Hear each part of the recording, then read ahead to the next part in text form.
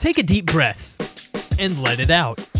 You might not know it, but indoor air quality is a topic that affects all of us.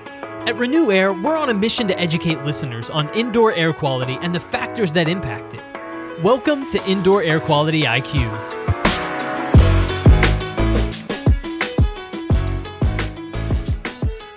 Hello and welcome to IAQ IQ, Indoor Air Quality and You. I'm Tyler Kern. Thank you so much for joining us for this episode of the podcast.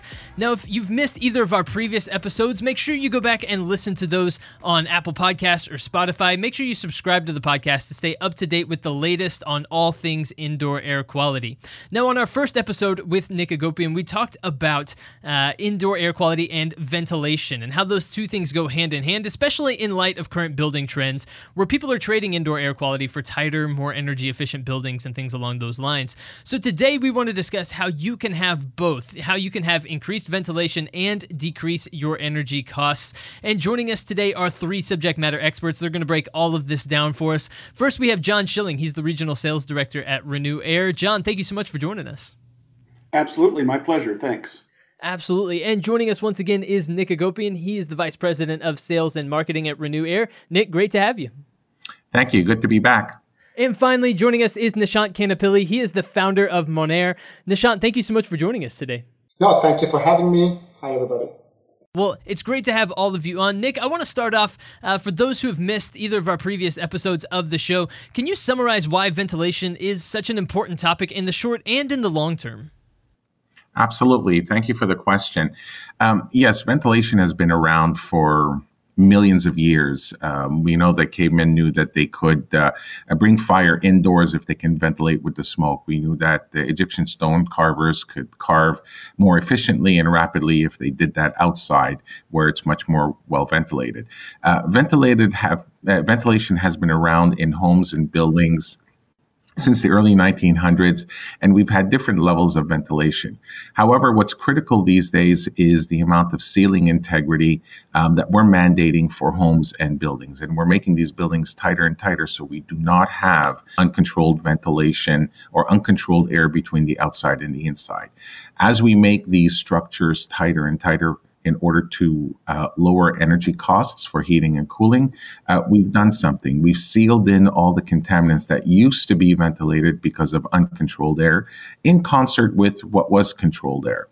But with the ceiling integrity where it is today, that uncontrolled air aspect is lost. And we have to look at not only mechanical ventilation, but increased mechanical ventilation. And that's critical not only for new applications, but also for retrofit applications. And with the what we call the New World Order being post-COVID, we know that ventilation and increased ventilation is the solution in reducing the number of transmitted type of diseases, specifically when it comes to COVID. When we look at ventilation being something that people just don't take into consideration when they think about a building or a home, we now realize that ventilation is critical for life, the physiological operation of the human body, and now more than ever, safety indoors. So, Nick, how do certifications and standards play a role in how people should view ventilation? Are there certain standards? Are there certain certifications? And are there some that are maybe a higher level of certification when it comes to when it comes to safety, when it comes to thinking about the environment, things along those lines? Sure. When people say we are building to code, what's interesting is a lot of times people look at that and say, oh, we're getting something that's good.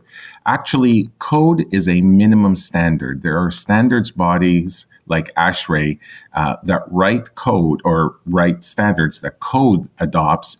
And these standards are the minimum acceptable so that nobody goes to jail.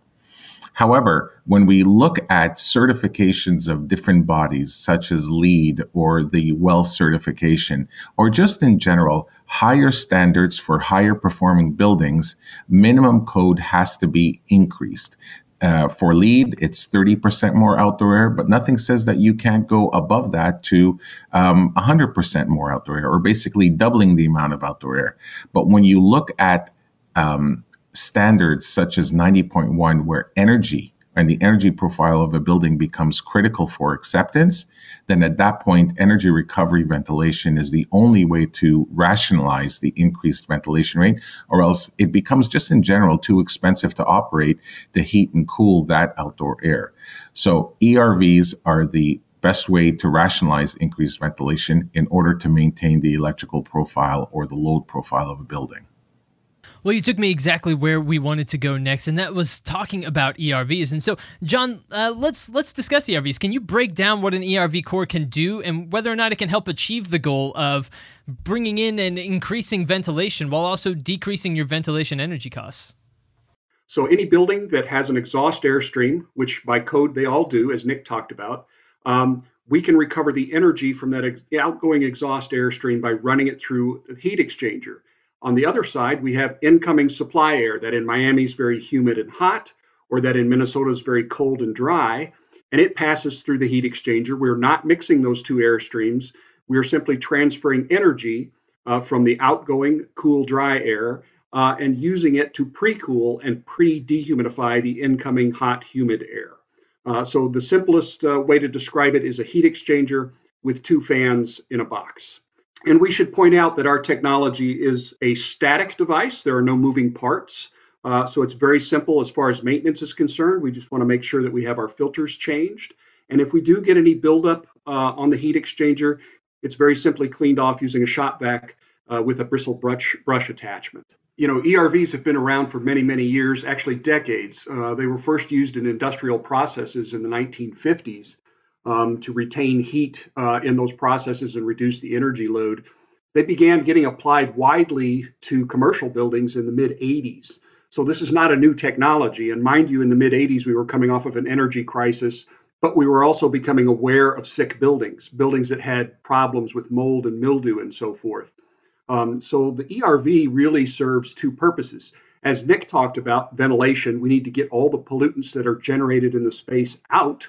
And at the same time, if we can recover just the energy from that exhaust airstream and use it to precondition incoming ventilation air, then it's a win-win situation. So to recap just a little bit, especially in the post-COVID environment, you know, the surest, safest way to address that issue is to exhaust polluted air. There's all sorts of other technologies out there, air purification devices and so forth, but we know that ventilation works. So we're going to take air that in the summertime has been cooled and dehumidified in Miami, and we're going to exhaust it. So we're, along with that polluted air, we're also exhausting energy. On the other side of it, we're bringing in that hot, humid air in Miami, and we're adding that load to our air conditioning system. So if we can recover the energy from the exhaust airstream and pre-treat the incoming outside air with just that energy, we save a huge amount of tonnage on our air conditioning system.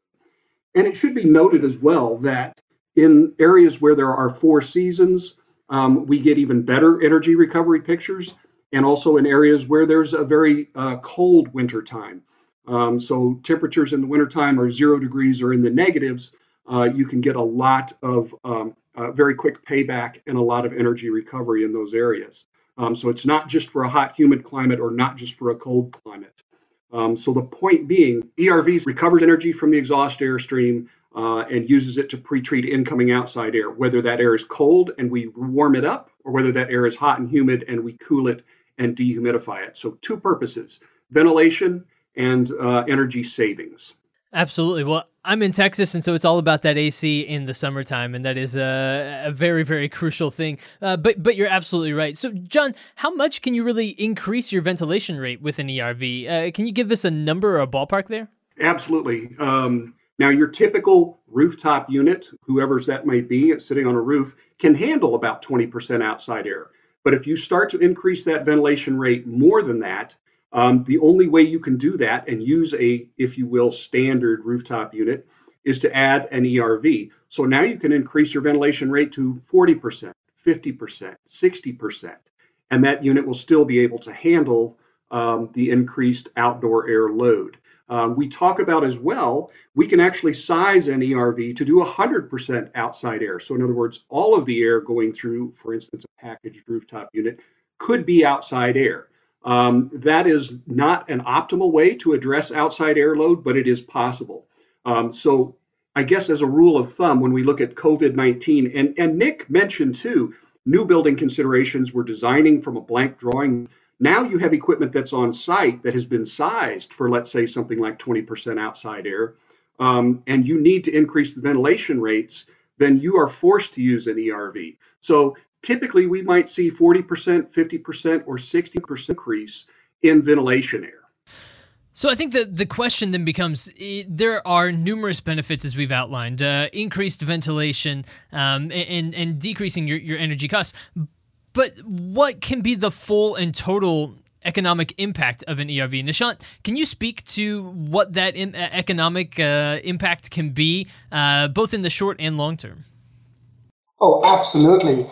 So the benefit of an ERV, in addition to allowing people to improve indoor air quality, as Nick talked about, to meet standards, and as John talked about, an ERV recovers both forms of heat, sensible and latent. So if you look at a typical building, Tyler, whether it is an educational school, hospital, retail, the heating and cooling takes up a substantial portion of that energy spent. And what is interesting is if you now take a look at that energy spend of heating and cooling and see how much of that is really related to ventilation, even for a typical building that John talked about, whether it's 20% outside air, 30% outside air, even in that case, you're looking at, out of the heating and cooling portion of it, about half of that is to heat and cool the outside air. So you said you're in Dallas, we are in Wisconsin. When it's really cold outside today in Wisconsin, when you bring that air in, you're going to have to heat it up. You have to heat it up from 0 degrees, 32 degrees to 70 degrees.